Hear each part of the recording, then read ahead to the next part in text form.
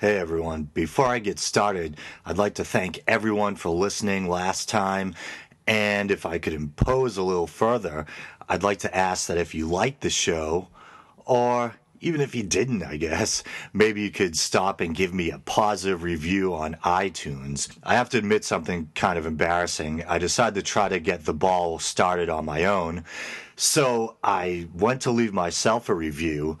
And usually when I leave reviews for things on iTunes, it's kind of semi-anonymous. You can only see your username. But no, it says Phil Albertelli. So the only review there right now is from yours truly. Luckily, it wasn't too grandiose. But I have to admit, it dawned on me that I probably shouldn't be guilting you guys too much about the reviews, because there's a ton of podcasts that I love that I listen to on just about a daily basis. Adam Carolla, The Young Turks, Attack of the Show, Majority Report, a bunch of others. And not once have I ever stopped and given any of them a positive review. So maybe I should learn a lesson from this. But anyway, here we go with episode 2.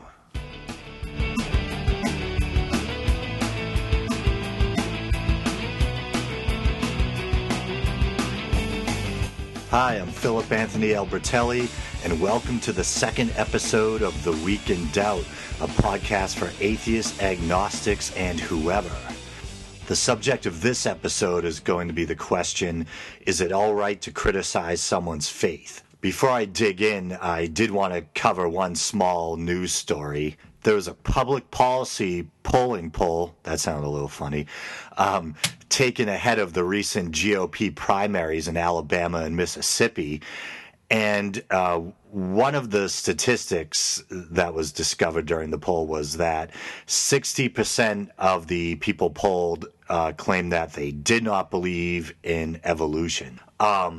That's kind of startling, even though this wasn't nationwide. It was just one small poll. Still, 60%. And like I covered briefly in the inaugural episode, even though it's called the theory of evolution, I think most sensible people, certainly scientists, consider it to be a fact. As I said, we have the evidence. We have the fossil record. We have the DNA evidence, the modern genetic science that allows us to see how species are related to other species. So that's kind of disheartening. But if it means anything, during the same poll, it was also reported that 45% of the same people polled believe that Barack Obama is Muslim. What that says about society or the ability of science to saturate the masses, I don't know. I'll let you decide. But it's certainly somewhat comedic and somewhat disturbing food for thought. So, on to the main subject. Is it all right to criticize someone's faith? I think that what really spurred me to want to cover this topic is, it was back a little while ago. I'm a bit of a political junkie, even though I have to admit that politics is still much a greater enigma to me than religion. But this is back when John Huntsman was still in the race. So at the time we had two Mormon GOP candidates. We had Huntsman, and of course we had Mitt Romney. And a popular Christian leader at the time had come forward and said that he believed Mormonism was a cult. The person in question was a Rick Perry supporter, a pastor by the name of Robert Jeffress, or Jeffers, Jeffress. Jeffers kind of sounds like a preppy nickname for someone named Jeffrey. But anyway, those of you who follow politics probably already know that Rick Perry is another name along with John Huntsman, who's no longer in the race for the GOP presidential candidacy. So that comment about Mormonism being a cult was made back in October. There was a pretty big backlash from the left and the right. Pretty much a general consensus that was saying that criticizing someone's faith was somehow crude or mean-spirited and that it should be off limits. I think even John Huntsman himself kind of dismissively in passing referred to the person who had made the initial statement as an idiot, I believe. And so what is my answer to the question, is it all right to criticize someone's faith? Well, I believe it's yes and no. And how's that for straddling the fence?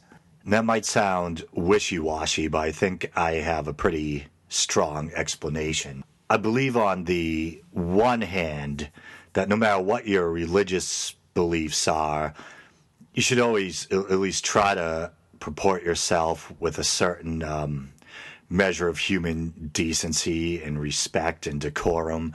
And I think if you saw a little old lady walking home from church with her Bible tucked under her arm, or overheard people at a dinner party talking about how much they love the Lord, I don't think your first course of action should be to tear into those people and try to rob them of their beliefs. I think probably quite the opposite. You should be tolerant, maybe even try to find common ground. I suppose if the only time I would think, in your private life is I should maybe take the gloves off and really criticize someone's beliefs is if they were to be the aggressor and tell you something like you're going to spend eternity in perdition because you don't believe in their particular God. Even then, it's up to you whether or not you'd want to take the higher ground. I'm not sure how magnanimous I would be. But I have a much different opinion when it comes to the public forum of ideas. I think whether it's a academic debate or whether it's some kind of media platform, whether it be a podcast or TV, etc., I think that's the time when the gloves really need to come off. And I think it's because that as human beings, I think we have a duty to ourselves and to society to try to promote the truth. And if we're ever going to advance and get closer to answering those big questions about life, where did it all come from? Why are we here? The nature of existence. I think we can't be timid and we can't be afraid to do our best to sort out superstition from science. And we can't be worried about stepping on people's toes. I'm trying to think of an analogy, and it might be flawed, but let's say you had some kind of offbeat scientist who still believed that the Earth was the center of the universe or that everything revolved around the Earth. We might feel somewhat sorry for him that he was under the spell of such a deluded belief, but we would probably feel that the right thing to do would be to disabuse him of those erroneous beliefs and make sure that the facts got to the masses and that the facts won the day. I'm not out to hurt anyone's feelings, but I think there probably is a fair amount you could justly criticize Mormonism for. One thing that I often like to say is that it's hard enough for me to believe in belief systems that have been around for thousands of years, never mind relatively new ones that hold some rather outlandish ideas. And I think I kind of put Mormonism and Scientology together in that grouping. With Mormonism, we have the founder, Joseph Smith, a man of the 19th century, had somewhat of a reputation as being a con man who basically founded a new form of Christianity. There's this belief that an angel named Moroni, I believe it is, sounds a little bit like a pasta product, I think, revealed himself to Joseph Smith, and there were golden plates that were supposed to be inscribed with some kind of language I think he referred to as Reformed Egyptian, which archaeologists are quick to admit is not an actual language. And there's his belief that The Native Americans are actually an ancient Hebrew tribe that migrated to the New World about 600 years before the birth of Christ, and that shortly after his resurrection, Jesus revealed himself in the Americas. I think what offends me the most about that is, as someone who has a reverence for Native American peoples and their unique culture and history, I find it somewhat offensive that someone would try to rewrite their history or impose their own made-up spiritual beliefs on top of the unique beliefs that the Native peoples already had. And there's also a whole strange cosmology in Mormonism, their own beliefs about the spiritual world, the afterlife, that aren't to be found in conventional Christianity. In the case of Scientology, which is pretty strange as well, we basically have a 20th century science fiction writer creating his own belief system, and how it gained such a hold over so many, that still baffles me, and I have no idea. And there are some very bizarre spiritual beliefs, almost its own mythology, that's contained within Scientology, that I think even Scientologists are a little embarrassed of, and that they keep close to the vest. There's a whole story about Xenu, some kind of intergalactic warlord, and stories about souls trapped on Earth and detonating bombs. Really kind of garish, B-grade sci-fi stuff. My goal here is definitely not to hurt anyone. In fact, my biggest fear as I'm recording this is that someone listening will either be Mormon or will be a Scientologist or have relatives that are, and will be offended by what I'm saying. But hopefully it'll come across that the last thing I want is to hurt anyone. And what I'm trying to do here is separate fact from fiction. And that's what I was relating to earlier when I was talking about how I think we have a duty as a species, as a people, to try and make sure that truth prevails, and not just some airy, idealistic, higher truth, whatever that means, but actual empirical, scientific truth. As to the question, is Mormonism a cult? I don't know. I think, first of all, it depends on what your definition of a cult is. On the one hand, I think people think of a cult as any kind of religious movement that maybe exerts undue influence or force over its followers, that makes it tough to leave the religion, or that employs some kind of brainwashing. I think one of the other definitions of a cult is a small kind of radical religious movement, something new. And in that case, I suppose any religion in its infancy can be considered a cult. It's usually a small movement that develops around a charismatic figure and then grows. If you think about Christianity, for example, Christianity is essentially a Jewish religion. We have Jesus, a first century Jew. His Jewish name would have been Yeshua, who's this charismatic religious figure. And from what we can discern from the Gospels and history, a devout Jew. And then he gains a following, and that following grows and spreads. And we also have something similar happening in the cases of Buddhism and Islam. In Buddhism, roughly 500 years before the birth of Christ, we have the Prince Siddhartha. He basically would have grown up in the Hindu religion, but he breaks away in his search for enlightenment, and he develops his own following.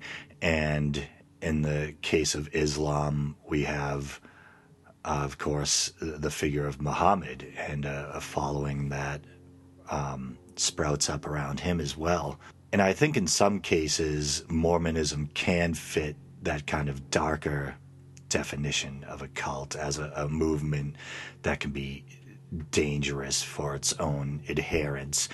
In the worst cases, think of cases in Mormonism of polygamy and child brides. And the whole idea of polygamy in and of itself doesn't really bother me, I suppose, if people want to marry however many other people. But it's when you have the imbalance of power, when you have the kind of collecting of underage brides and holding people as kind of psychological prisoners, maybe even physically as prisoners. I think it was recently in the news, most of you have probably heard of Warren Jeffs, who was a Mormon leader. Kind of under his rule, the taking of child brides, the marrying off of children to old men, polygamy in the worst manifestation possible is pretty much rife. And I'm in no way trying to say that's what Mormonism as a whole is like. I imagine most cases Mormons are just like any other religious group in America. They're well assimilated into the culture at large, but they just have some supernatural religious views that when you scrutinize them rationally, looking at them objectively as if seeing them for the first time, a little strange. I know I've been beating up on particular religions for a bit, so I want to pause for a minute and stress that, although I may have strong opinions about religion, I don't believe in being snobbish, and I would never let a person's religion keep me from being friends with them. Furthermore, as long as a person wasn't a fundamentalist and believed in the separation of church and state, I wouldn't let their religion keep me from giving them my political vote either.